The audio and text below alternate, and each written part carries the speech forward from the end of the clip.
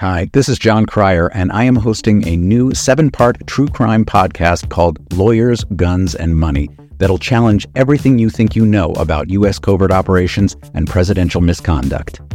From Jack Bryan, the director of American PSYOP, comes the incredible true story of John Mattis, a newly sworn-in Miami public defender in the 1980s who has found himself completely in over his head. I step off the plane, and there is a van with a couple guys with Uzis. And one of them in broken English said, "Welcome to Bogota, John." Mattis's first felony defendant has been arrested for having a machine gun and tells Mattis a dangerous secret. He was shipping arms into Central America on behalf of the CIA. As a first-time lawyer, I want to act like I know what I'm doing. But with the help of a Colombian drug smuggler, how much money the CIA raised by hitting up drug dealers? A lot of money, millions of dollars. An Alabama mercenary, they were prepared to die to the last man. I saw this in them. I saw the fire in their eyes. And they made me their war chief. And a newly elected senator, John Kerry. We are looking at allegations of drug running, gun smuggling, conspiracy to commit murder and murder itself. He'll fight to free his client. The judge said, "Show me in a courtroom how we were at war." Expose an illegal war being run by the White House. I mean, I wanted him involved, but I didn't want to be on record as doing it. And somehow stay alive in the process. I just escaped a kidnapping by the CIA in Costa Rica. This is Lawyers, Guns, and Money. So you have a man in an Armani suit standing on the bow of a boat with a rocket launcher and says, "If I lose sight of you, I will launch. You will be vaporized." Available everywhere starting October 29th, or get it ad-free and early starting October 22nd at lawyersgunsandmoney.supercast.com. There you'll find bonus episodes along with exclusive content. Subscribe now. MSW Media.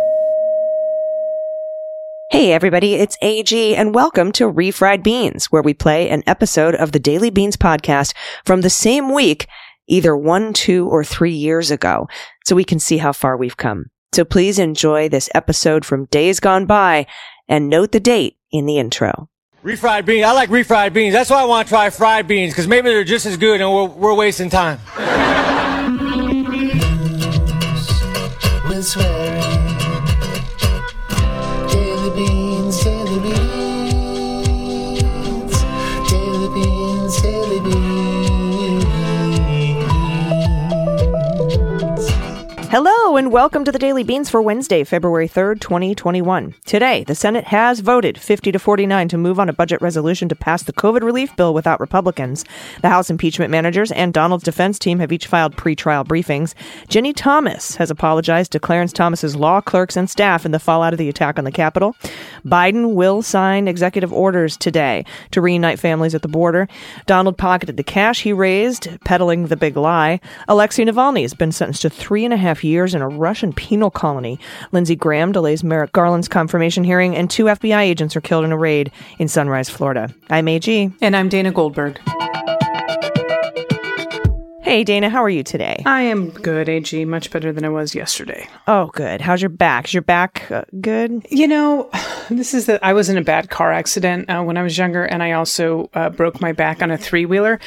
Long stories, but now that I'm in my 40s, pretty well into my 40s, my body is just like, we'll see how it goes today. You might stretch wrong and throw out your back, but who knows? Maybe you'll get out of bed just fine. It's a crapshoot. So today was a better day. Yeah, like you get sciatica from sneezing now. So yeah, it's ridiculous. I will throw out my back from sneezing. Yeah, I fully understand that. Today is going to be fun. We're back apparently to fire hose of news.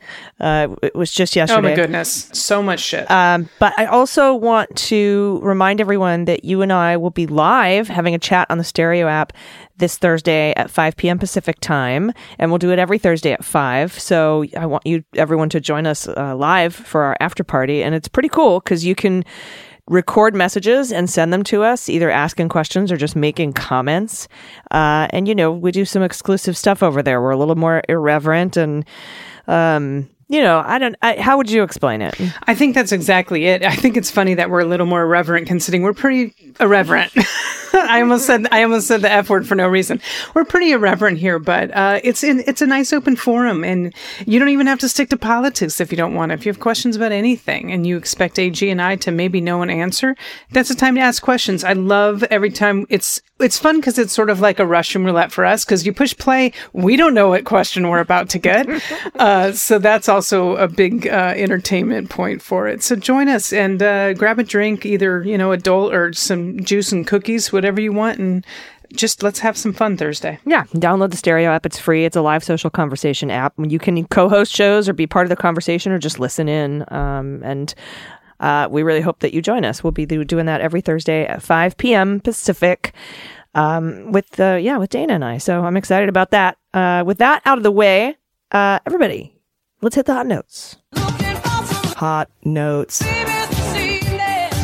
All right, so the lead story today is that the Senate has just voted, Dana, and this is a late addition to the script, but they just voted 50-49 to advance the budget resolution, which is the first step in using budget reconciliation to circumvent the filibuster and get this COVID relief plan called the American Rescue Plan passed without the help of any Republicans. So step one is done. I think that's wonderful. Who knows how that meeting was going to go through Republicans, but their bill was very, very thin. So I'm glad that they're doing this. And of course, it's pissing off a lot of people. But you know what? They used the same damn thing to give the tax break to the 1%, 4 years ago, however long it was. So I don't want to hear any bullshit. What's good for the goose is good for the gander. Let's do this. Mm-hmm. Yeah, elections have consequences. And if Mitch McConnell wants to stand up and say, we're just doing this end run, we're scorching the earth, blah, blah, blah. You know what? Take a look. Time to take a swim in Lake U, Mitch. Because seriously, what have you been doing for the last, how long has he been in charge of the Senate? So it's and there's some other things too that are going on in the Senate right now that are pretty disturbing. Like Dick Durbin is really upset that Lindsey Graham is kind of blocking or delaying the hearing for Merrick Garland to be appointed as the Attorney General. So here we have another Merrick Garland delay in the Republican Senate, which is not a Republican Senate. I just don't understand. Like, they should have the gavels. Mitch caved. He said he wasn't going to force him to sign a thing. Promising not to kill the filibuster. Yet here we are still. Though Schumer has come out and named the committee chairs for the Senate. So hopefully they're supposed to vote on it today. I don't know. I'll be talking to Jake Sherman from Punchbowl News a little bit later in the show. We'll cover that a little bit. But also today, the House impeachment managers and the Trump team have both filed their pretrial briefings for impeachment. I'm laughing, and I'm laughing, and I hope the listeners know why I'm laughing. But yeah, we know. Oh goodness! So the Dems have called Donald's role in the insurrection unmistakable, and they went on to say, quote, "It is impossible to imagine the events of January 6th occurring without President Trump creating a powder keg, striking a match, and then seeking personal advantage from the ensuing havoc." On the Trump side, his lawyers are denying that Trump incited the insurrection and that his speech at the Ellipse before the attack on the Capitol is protected by the First Amendment. It is not. And that the trial itself is unconstitutional because you can't impeach a former president. Yes, you can. Donald's lawyers also make several spelling and grammar errors. This is my favorite. Staying on brand. Come on, who among us doesn't know how to spell United States? Yes, the United States. United States. And they also claim, quote, insufficient evidence exists upon which a reasonable jurist could conclude that the 45th president, they don't say the former president, yet they argue that a former president can't be impeached. Weird. Conclude that the 45th president's statements were accurate or not, and therefore denies they were false. So this is that dangerous defense we'd spoken with Ellie Honig about recently, and it appears as though the president got his way to be able to use the impeachment trial to argue that the election was stolen and that the insurrection was justified. The 45th president, this is another quote, the 45th president performed admirably in his role. Now, of course, they didn't mention the 60-plus count, court cases. 64, I believe, is the total that they lost. Oh, and they also don't mention that no one could find any evidence of election fraud. And that he told these attorneys that he fired his previous legal team of 5 attorneys because they refused to argue that the election was stolen and that the attack on the Capitol was justified. I think this puts Donald's new legal team in ethical jeopardy. Andrew Torres and I will take a deep dive into these documents on next week's Cleanup on Aisle 45 podcast. Check that out if you haven't subscribed already. And Trump has pocketed most of the $250,000 he raised. We know about this. He was, this is the money he raised peddling false election claims. He only spent about $10 million on legal costs. Far more is now sitting in the coffers of a new political action committee called Save America that Trump formed after the election, that provides him a fat war chest he can use to pay advisors, fund travel, and maintain political operations. Trump's new PAC had $31 million in the bank at the end of 2020 and an estimated $40 million more sitting in a shared party account waiting to be transferred into it. And conservative political activist Virginia Thomas, Ginny, told her husband, Justice Clarence Thomas, told his former law clerk she was sorry for a rift that developed among them after her election advocacy of Trump and the endorsement of the January 6th rally in D.C. that resulted in violence and death at the Capitol. Quote, "I owe you all an apology. I have likely imposed on you my lifetime passions." I guess insurrection is her passion. Again, who among us, AG? Come on. I know, right? Ginny recently wrote to a private Thomas Clerk world email list. That's from an email that she sent to the private email list of her staff over his 3 decades on the bench. "My passions and beliefs are likely shared with the bulk of you." They're not. "But certainly not all. And sometimes the smallest matters can divide loved ones for too long." What? "Let's pledge not to let politics divide this family and learn to speak more gently and knowingly across the divide." Shut up. I feel like this would also be her answer if, there was even more proof that somehow her husband, I don't know, sexually assaulted someone. But yeah, it's frustrating. A little passion, just a little passion. It's a little hobby of mine. No hobby of mine. Capitol and killing cops. It's just something I do in my spare time. Scrapbooking, Pinterest, overthrowing democracy, and insurrections. All right, so moving on to some better news with someone who's cleaning up the shit show that was the last administration, President Biden. He will sign 3 immigration-related executive orders on Tuesday. That is tonight, including one. Mm-hmm. Yeah, he just now this. I'm just learning he's just signed them. Yeah, they are done. Okay, so these executive orders have gone through. They're including one that has established a task force. I'm going to try and say this in present time. It will establish a task force aimed at reuniting migrant families separated under former President Trump's hardline immigration policies, and this is according to a senior administration official.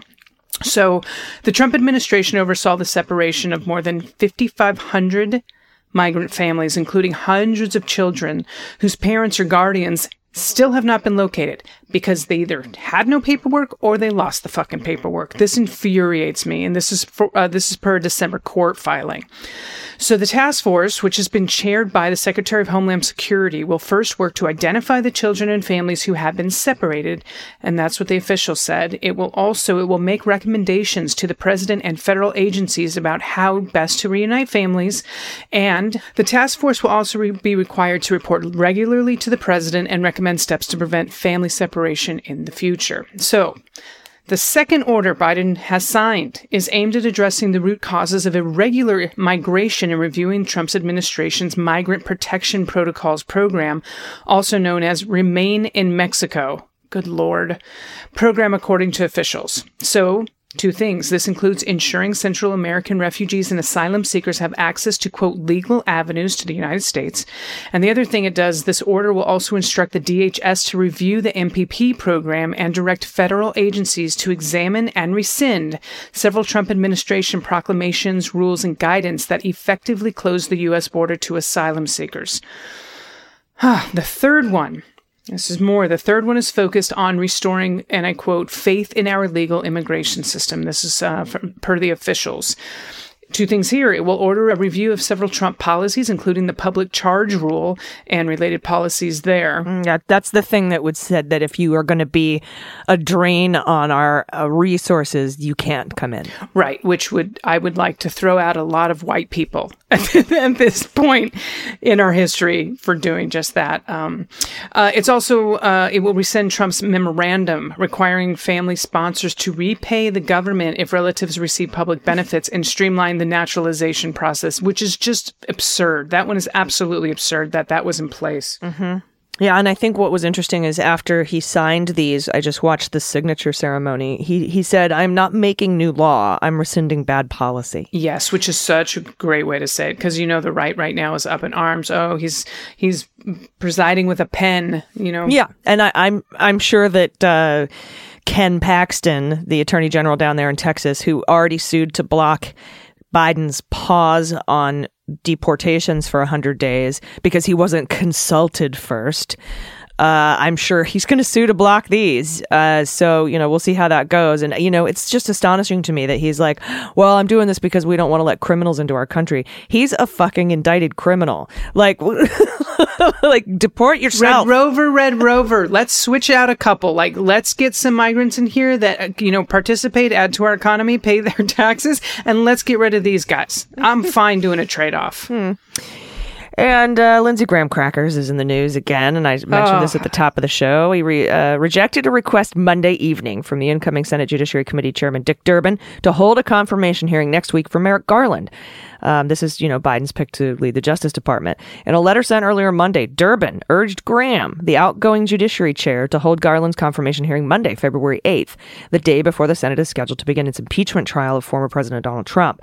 Durbin argued that further delay jeopardizes our national security, particularly in the aftermath of the January 6th insurrection. But Graham responded that the Illinois Democrats' request was highly unusual, given the hearing's proximity to the start of the trial. A one-day hearing, he says, as you are proposing, the day before impeachment trial of a former president is insufficient. He said in a letter back to Durbin, Democrats do not get to score political points in an unprecedented act of political theater on one hand, while also trying to claim the mantle of good government on the other. Speaking of political theater, every time Graham gets upset, it sounds like she's auditioning for a part in The Crucible. I can't deal with it. I can't. It's so drama. The dispute over Garland's confirmation hearing is the latest complication of the 50-50 Senate. While Democrats control the Senate, party leaders have yet to finalize the organizing resolution that will determine the committees for the upper chamber. Until the organizing resolution is approved, Republicans like Graham still hold gavels in committees. Once the Senate adopts the organizing resolution, though, Chuck Grassley will take over as the top Republican on the Judiciary Committee. So Mr. Pigeon himself will take over that.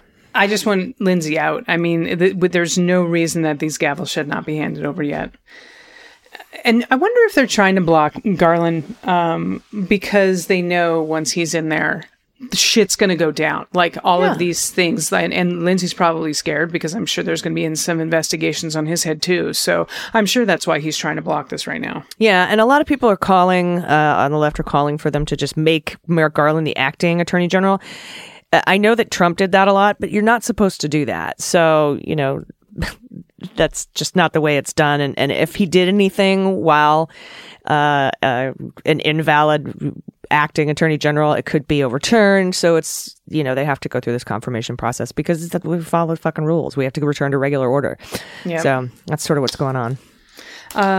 What's going on overseas, we've got Russian opposition leader and fierce Kremlin critic Alexei Navalny. He was sentenced to 3.5 years in prison on Tuesday, like you said at the top of the hour, in a court proceeding that he condemned as politically motivated. So the court gave him credit for about a year of the sentence. He had already served under house arrest, saying he would be required to spend another 2 years and 8 months behind bars. Now, in a speech in the Moscow courtroom before the ruling was handed down, Navalny accused Russian authorities and President Putin directly of being responsible for his persecution and his poisoning, as we all remember, with a deadly nerve agent that was put in where, AG? In his undies. In his underwear. And this is a quote. They're in prison. I just don't know how to get cool.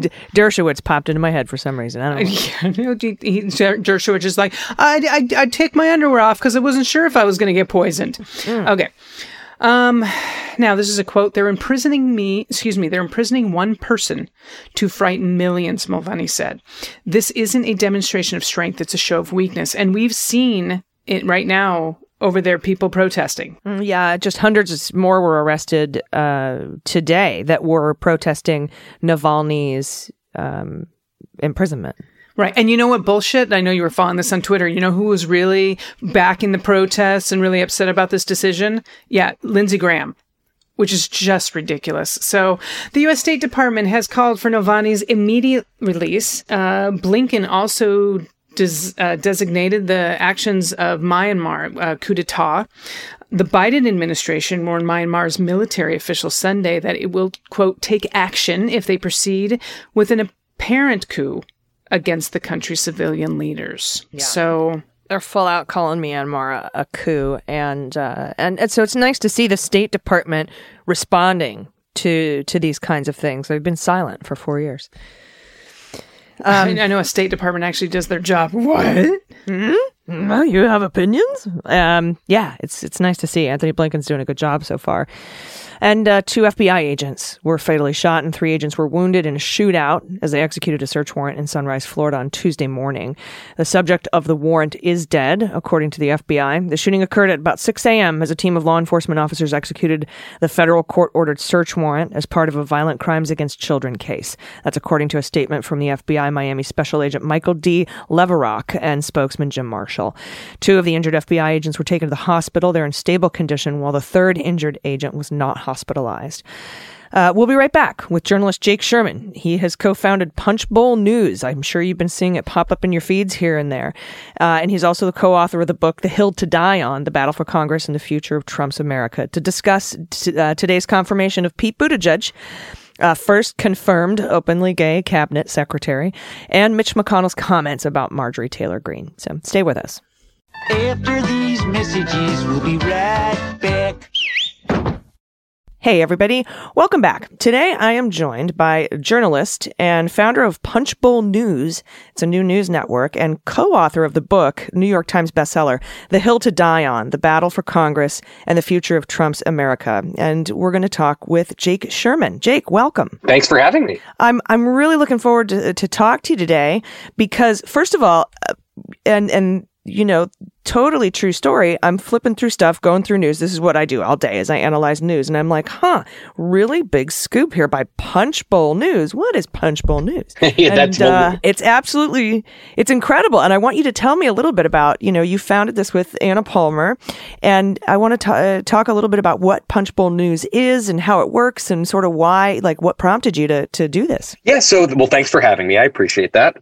I was at Politico for 11 years, which in these days is like 55 million years. I don't think anyone stays at jobs for that long anymore. And I started as a kid and kind of got a niche, which was covering Congress and covering the politics of legislating. So I did that for a long time at Politico. And then I wrote Playbook, which is Politico's franchise newsletter.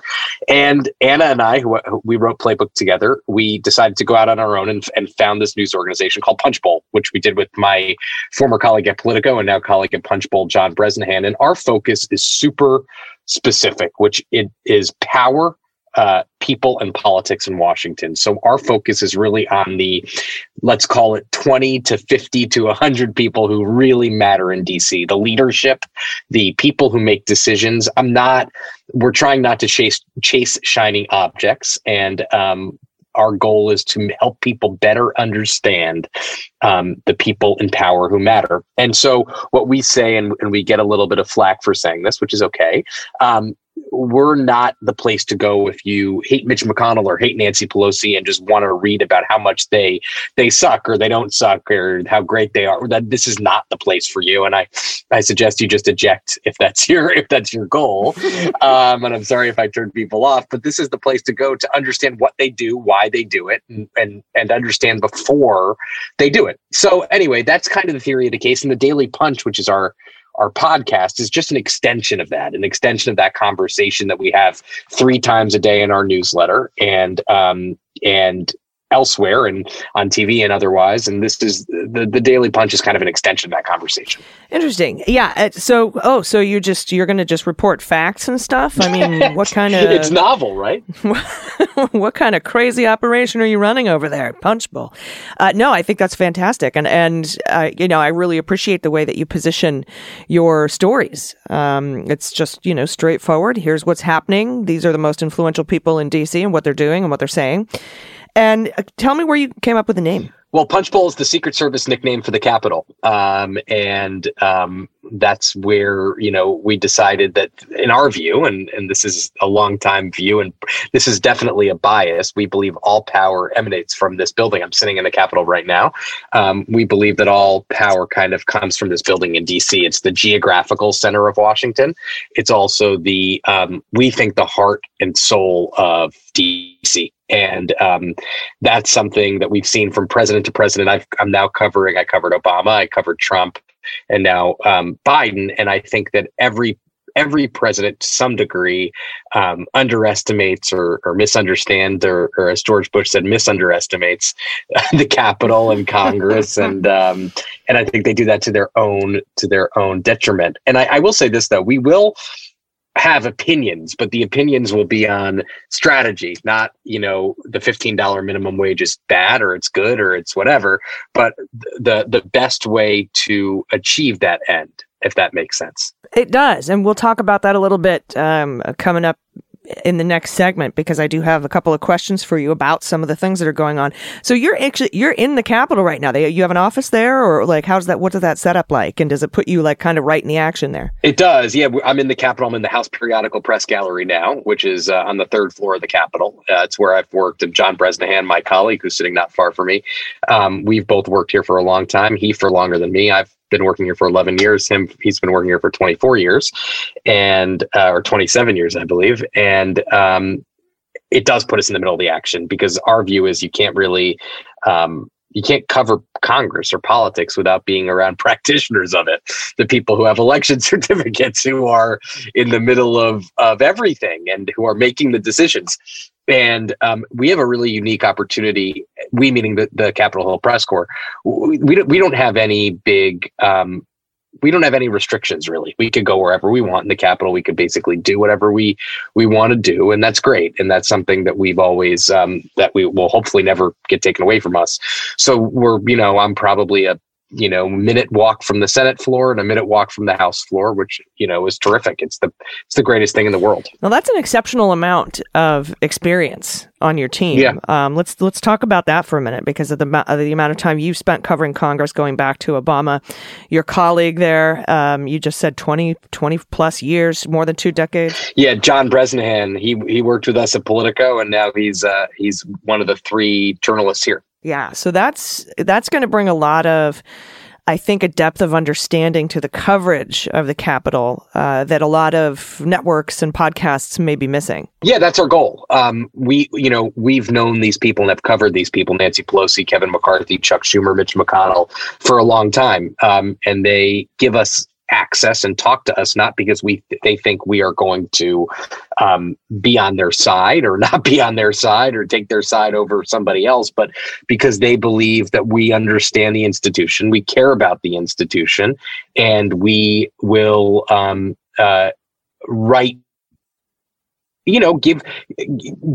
them a hearing, so to speak, and put their strategy in the larger context. And there's also a dynamic of, we kind of talk to everybody, so everyone wants to talk to us because they don't know who else we're talking to. That's kind of the way reporting, I think, works a lot of times. So it's I think a lot of people, there's 2 kind of downsides to DC reporting. A lot of people get caught chasing the shiny object, which is, someone says something outlandish, let's chase them around all day and talk to them about it, and talk to other people about it.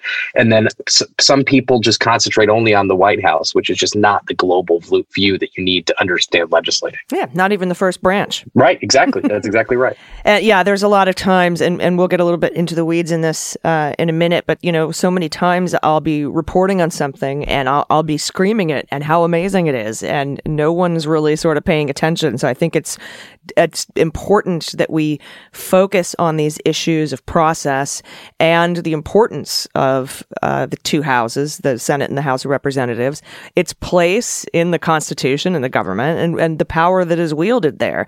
So I'm excited to see how this all unfolds, and I'm really I'm glad that we have a fact-based, sort of not shiny object following news organization out there. I appreciate that you're doing this. And I was hoping you could tell me a little bit about the structure of your newsletter when it comes out, the structure and length of your podcast, how it's set up. Can you go into those details a little bit? Yeah. I'd love to. Thank you. So the newsletter comes out 3 times a day. It comes out early in the morning, about 6 a.m., and that's free and will always be free. The afternoon, evening, and all other content is behind a paywall, which is $300 a year. But for example, we sent out 58 newsletters in the month of January. So there's a lot of content that you're going to be getting. And we've been we've been bowled over by the support we've gotten so far and the subscribers we've gotten so far. But luckily, the morning is always free if you don't want to spring for the subscription. The podcast is about 8 to 10 minutes every morning, and it's us talking about some of the things that we have in the newsletter every single day. So we record it around 5 o'clock in the morning while we're putting together the morning newsletter. And I'm right now working on another edition of the newsletter. So we're always working on something. And that's kind of the general cadence, but we do all sorts of things. On Sunday nights, we have something called The Look Ahead, which is a show that we do on Zoom, kind of taking people inside of our weekly planning meetings, so people understand what we're going to be looking at the week ahead, what we're looking for the week ahead. We've had some awesome guests. We've had Katie Tur from NBC, who's been a friend of ours for a very long time. We've had Manu Raju of CNN, who worked with us at Politico. He's now the chief congressional correspondent for CNN. And last week we had Susan Glasser and Peter Baker, who just wrote an amazing book about James Baker, no relation to Peter. Peter Baker of the New York Times, Susan Glasser of the New Yorker wrote that book, and we did a book club. We talked to them about their book and about power in Washington. So what we're trying to do really is, our theory is, and I would say that your listeners have the same wants and same desires, which is people, I think you can't really buy intimacy, right? People listen to podcasts because they're seeking intimacy with the host or intimacy with the interviewer or intimacy with the guests. We're seeking intimacy with our audience in a way. And I think a lot of people feel bought into us because we've been in the newsletter space for so long. And that's what we're trying to do. Everything we try to do is what are we bringing new to the table, both content wise, product wise, and how could we bring our readers and listeners and consumers of our content closer to the news? Yeah. And the interesting thing is everyone was kind of looking ahead, wondering if the news would slow down after 45 was not reelected. And it doesn't seem to be, and I don't think it will be. There's going to be a lot to unravel and clean up, and our legislature is going to be extremely busy in the coming months and years. So I'm so glad that there's another new news organization, especially with the amount of experience you have covering it all. And I want to get into a couple of those stories, a couple of the things that you're covering right now, but I need to take a quick break. Would you mind hanging out and staying with us for a minute? I would love that. Great. Everybody, we'll be right back. Everybody, welcome back. We're talking to Jake Sherman, founder of the Daily Punch podcast and Punch Bowl News, covering Congress. And before the break, I wanted to talk to you a little bit about some of the things that are going on in Congress. I briefly mentioned that I've been screaming at the top of my lungs about something that I think is incredibly important, and it doesn't get the traction that, say, Melania swatting Donald Trump's hand away does coming down an airport stair. But it's so important, and that's the concept of budget reconciliation that it looks like the Democrats are going to take. They've already filed to reconcile or redo the budget for fiscal year 2021 as that's part of getting the American Rescue Plan through, because the Republicans have come back with a very low number, and all of the experts and everyone who's advising Congress and the White House is saying that won't do anything. It'll end up costing more in the end. So could talk a little bit about your coverage of this budget reconciliation package and this process. Yeah, so budget reconciliation, just to dive in a little bit more, is the process by which Congress can sidestep the filibuster, so can pass a bill, a budget and tax bill, with 51 votes instead of 60 votes. The Republicans used it twice in Donald Trump's time. They used it to try to repeal the healthcare law, and they didn't succeed in that, clearly. And they tried to use it and they did use it successfully to pass tax reform, which they did in 2017, late 2017. It is a long and arduous process, and I just want to warn everybody of that before getting all optimistic and ready to go on Joe Biden's rescue package. It takes a while. Budgets are subject to many, many amendments, what we call a vote-a-rama here on Capitol Hill, but it is a completely legitimate way to get this kind of legislation through. It's not cheating. It's not, Republicans are now saying it's cheating. It's not cheating. I mean, but what we have to also be honest on the other side. What it is a way for the majority party to not include the minority party. I don't think there's anything particularly controversial about that. The White House seems to, because they keep saying Republicans can vote for it. Of course, Republicans can vote for it. But the reason to use it is because the Republicans will not vote for it. And they want to pass things that Republicans don't support. Again, nothing wrong with that. All cool, all groovy. Like, we could all be happy about, about that process. But that is just the reality of the situation. And it's going to be tough. It's going to be tough for Democrats to do it. Nancy Pelosi has a very narrow majority in the House. Chuck Schumer has no majority in the Senate, but gets the tie-breaking vote from the Vice President, Kamala Harris. So, that's just, I would just think that 1.9 trillion is a big number. I'm not sure it'll end up there. I think instead of progressives or get very angry at Joe Manchin when he doesn't like certain parts of the Democratic agenda, unfortunately for Democrats, he's part of the Democratic caucus. So you could either cater to him to get the vote or not. And he's a veto, an automatic veto over anything Joe Biden and Chuck Schumer want to do. So you can have your choice of whether to talk to him and try to figure out what he wants or to not. So listen, that's kind of that's probably a controversial point of view from some people. That is just a reality. He is one of 50, and his vote counts just as much as Elizabeth Warren or Bernie Sanders. So that is my kind of overall back of the napkin view on reconciliation. Yeah, well, I mean, it's the same where, a lot of progressives want to remove the filibuster, and that also requires a simple majority vote to do, and they don't have the votes to do that either. So it's yell all you want about, Joe Biden not killing the filibuster. It's not up to him, and you have to have all of the people in your caucus agreeable to do that. Though Manchin has signaled he would vote for the American Rescue Package, though we don't quite know the details if he's going to battle back on the $15 minimum wage or, any specific, details about that. But it likely will be a lot easier to negotiate with a Manchin and a Sinema than it would to negotiate with 10 Republicans. So, oh, yes, I'd say without a doubt. Yes. I mean, what we've seen is Republicans and Democrats. I know there was a lot of hubbub made about the meeting last night at the White House, the meeting between the Republicans on Monday night. It was a courtesy. It was, well, and it was the reality that you have to kind of accept here is that Republicans are proposing a $600 billion bill and Democrats are proposing a $2 trillion bill, roughly.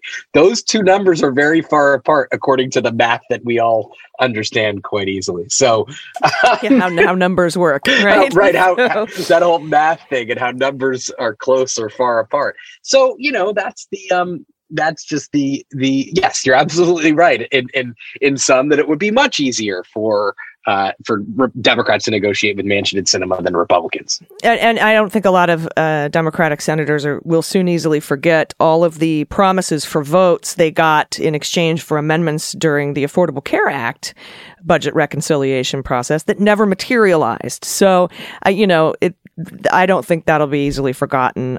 So I'm not sure how many Republican amendments will be adopted, though there could be. And like you said, it's a long and arduous process. Second thing I want to talk to you about is Mitch McConnell's response now to Marjorie Taylor Greene. He has said, quote, "Loony lies and conspiracy theories are a cancer for the Republican Party in our country.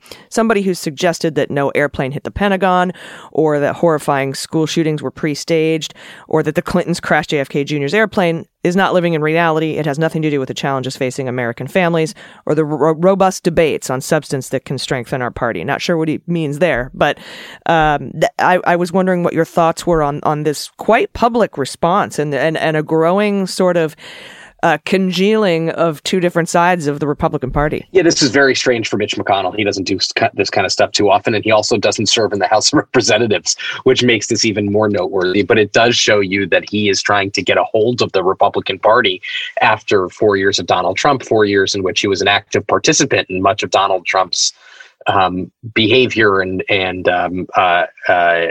strategies. So it's not as if he's completely absolved from all the bad of Donald Trump's era, but he's trying to, in the case of Marjorie Taylor Greene, who has espoused anti-Semitic, racist, Islamophobic, take your hateful remarks, and she's done them. So, I was surprised by this. I was surprised by by his remarks. But listen, today in the Capitol, I can tell you, a lot of people have come out of the woodwork saying the same thing. Mitt Romney said it. Joni Ernst from Iowa said it and said, listen, this is not a woman we want to be associated with. So but listen, how do you, if you're Kevin McCarthy, and I don't have a good answer to this, and I'm just posing it as a question, you can answer it, or none of us can answer it if that's easier. But, what do you do to somebody who has been elected by her constituents to you can't throw her out of the party. The party affiliation is a self-identifying thing. She's a Republican. They could say you're not going to have committee assignments. They could say you're not going to be allowed in that House Republican Conference, which is an institution within the House of Representatives in which all Republicans are members. But I mean, how do you say, you could say what she said is wrong, but there's not much recourse there, Well, I'm hoping that, as we know, Steny Hoyer came out, gave an ultimatum to McCarthy saying remove her from the Education Committee or we'll vote to do it. And I think that McCarthy may see the writing on the wall. It could be very difficult for Republicans to get a majority back in the House anytime soon, though they are usually poised to do that in the midterm after this particular election.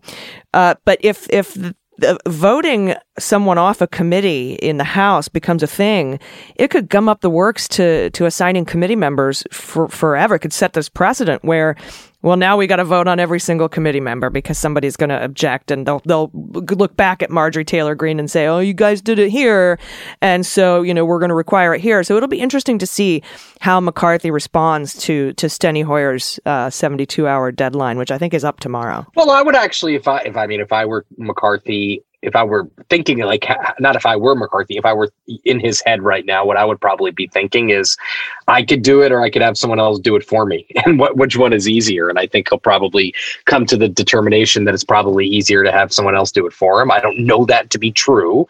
I'm not predicting that. I'm just saying that is one way some congressional leaders think. Well, it could be the reason that McConnell came out so strongly, given him sort of the green light to go ahead and remove her from the committee assignment. But, we'll see what happens. Yeah, I think that's right. And I think that, to be honest with you, it does set a pretty crazy precedent. I'm not saying I'm not saying this is not warranted. I'm not passing judgment on that.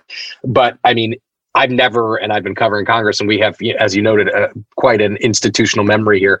I've never seen the majority party remove a member of the minority party from a committee. It's just never happened in my time watching Congress. Yeah, it'll be. I'm interested to see what happens there. And finally, we have Pete Buttigieg confirmed today, along with Ali Mayorkas, who is now filling the longest vacant cabinet seat, 650-something days. I don't have it in front of me. A long time. We haven't had a legit Secretary of the Department of Homeland Security. So those two went through today. Yeah, Mayorkas had some problems, meaning Republicans were against him, and they made Schumer run out the clock for the most part on that. He passed with a mostly Democratic support, and Buttigieg passed with very broad bipartisan support, 80-something people. He's the first LGBTQ confirmed cabinet member, I believe. Rick Grinnell in the Trump administration was ambassador to Germany and then became in the cabinet later on, but notable nonetheless. Listen, I think that the pace has been slow getting some of these people confirmed. The weather slowed it down yesterday.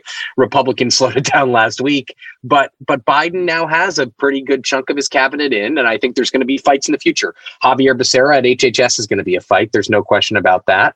Merrick Garland is already a fight. Lindsey Graham is delaying. I think Merrick Garland will get through, though. I do. I just think he will. The larger problem about Merrick Garland is that the Senate Schumer and McConnell haven't come to an organizing resolution, which we heard was going to happen today, although we hear that almost every day these days. So It still could happen. It's on the verge of happening. So anyway, but yes, his cabinet is getting filled, and that's important for a president, no matter where you sit. Well, I look forward to reading up about it and hearing about it on your podcast, The Daily Punch, and in your newsletter from Punchbowl News. And I appreciate you joining us today. It's been really eye-opening to talk to you. Jake Sherman, thanks for your time. Thank you. Everybody stick around. We'll be right back with the good news. All right, everybody, welcome back. It's time for the good news. Who likes good news? Everyone? Then good news, everyone.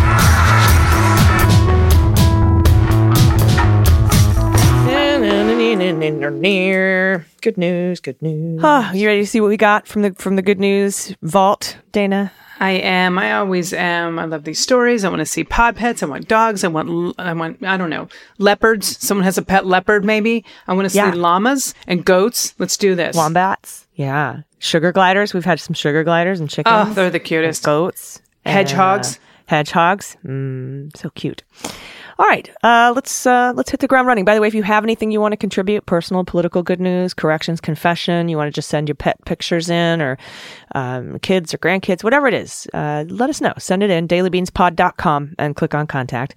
First up, from Anonymous, pronouns she and her. Confession. We have a confession. My partner has been following r-Wall Street, or r/Wall Street, I guess that's the subreddit, Wall Street Bets, since late last year, and missed out when they all went nuts for Tesla stock.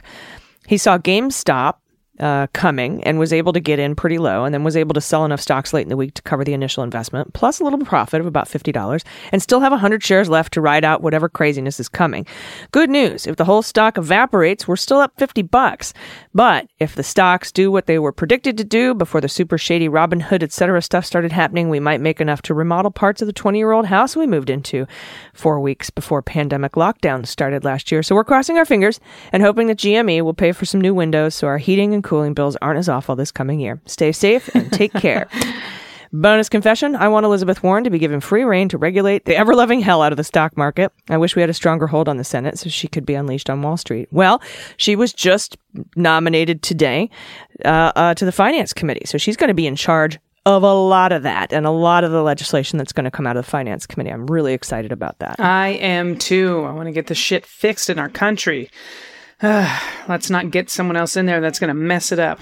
All right, this next good news comes from Mary, pronouns she and her. I have two pieces of good news today. My first piece of good news is that my father-in-law and stepmother-in-law both got the first dose of the Moderna vaccine last week.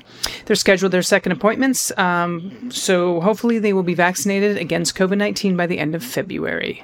Nice good news there. Yeah. My second piece of good news is that my brother got Sorry, it just trips me up. My second piece of good news is that my brother got COVID, but he has made a full recovery. And my voice is cracking. He's made a full recovery, and he didn't need to be hospitalized or put on a ventilator, thank God. Oh, good.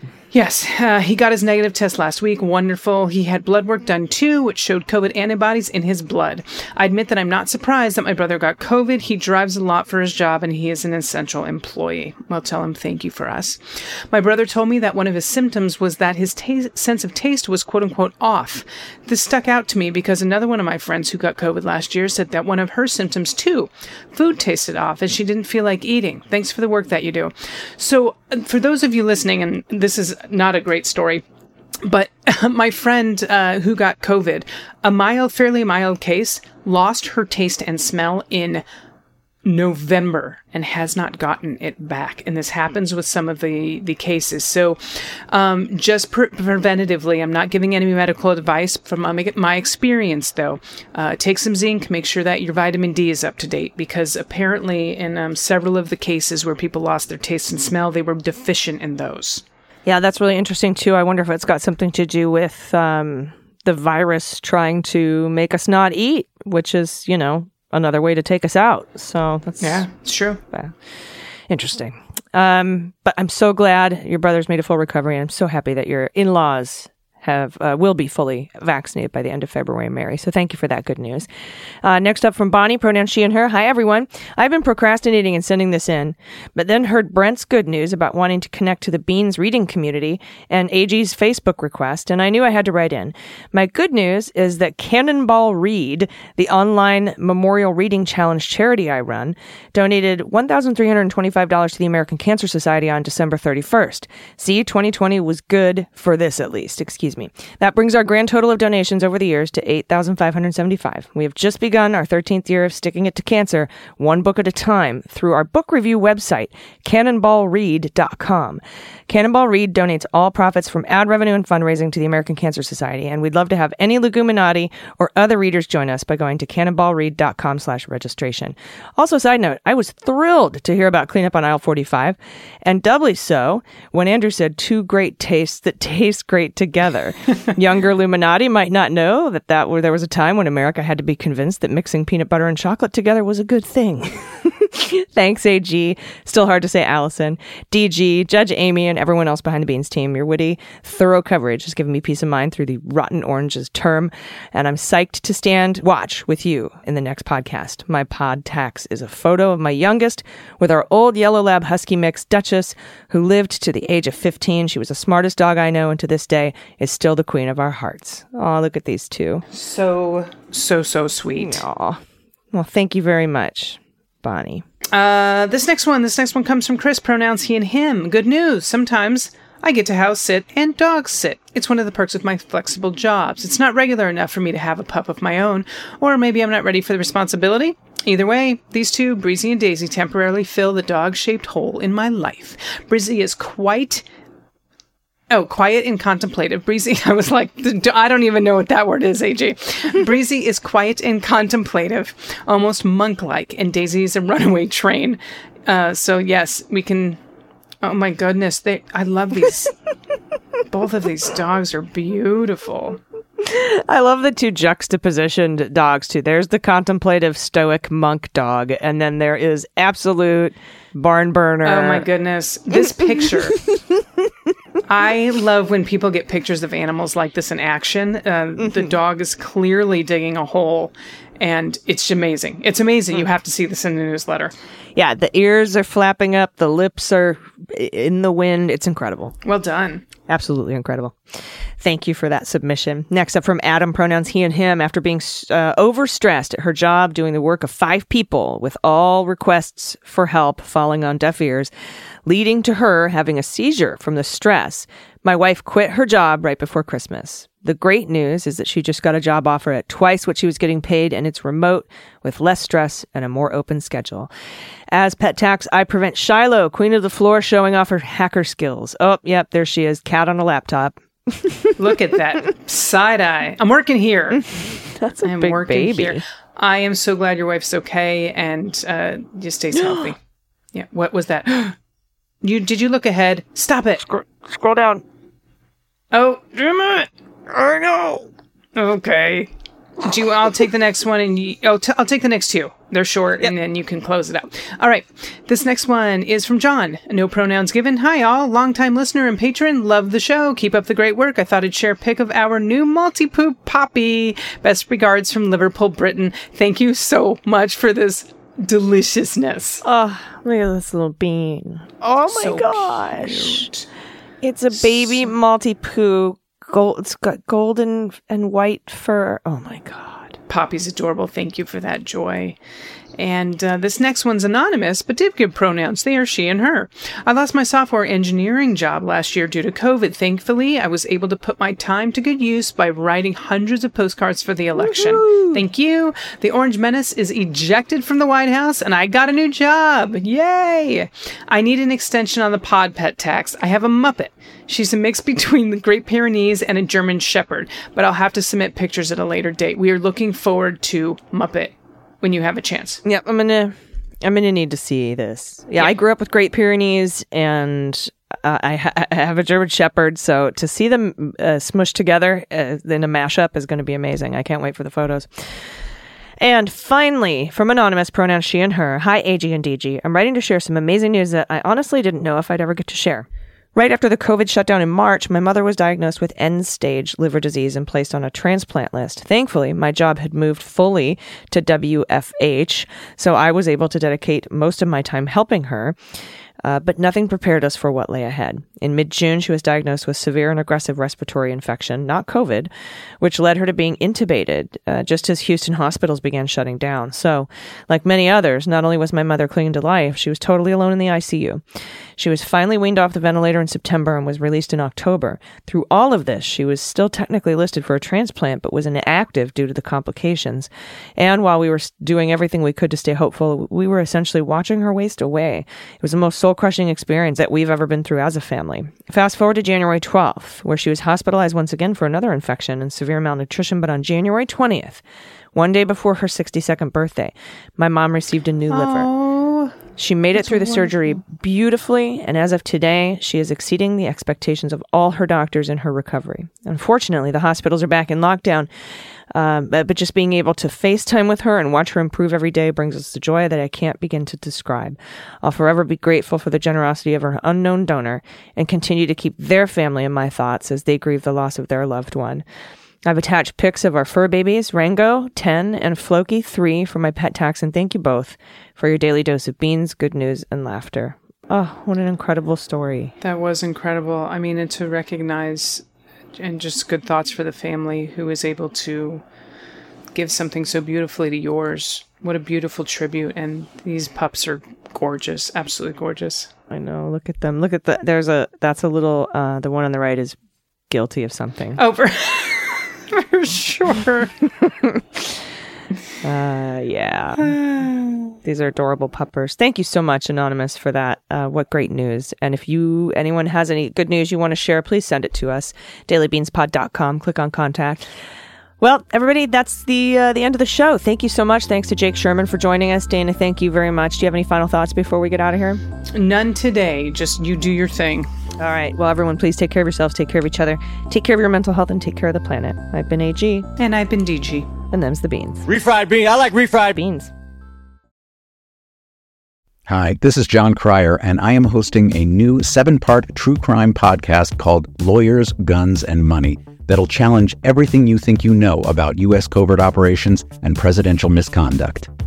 From Jack Bryan, the director of American PSYOP, comes the incredible true story of John Mattis, a newly sworn-in Miami public defender in the 1980s who has found himself completely in over his head. I step off the plane, and there is a van with a couple guys with Uzis.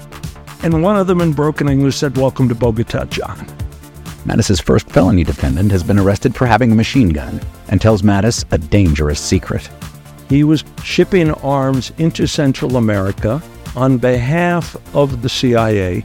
As a first-time lawyer, I want to act like I know what I'm doing. But with the help of a Colombian drug smuggler... How much money the CIA raised by hitting up drug dealers? A lot of money, millions of dollars. An Alabama mercenary... They were prepared to die to the last man. I saw this in them. I saw the fire in their eyes. And they made me their war chief. And a newly elected senator, John Kerry. We are looking at allegations of drug running, gun smuggling, conspiracy to commit murder and murder itself. He'll fight to free his client.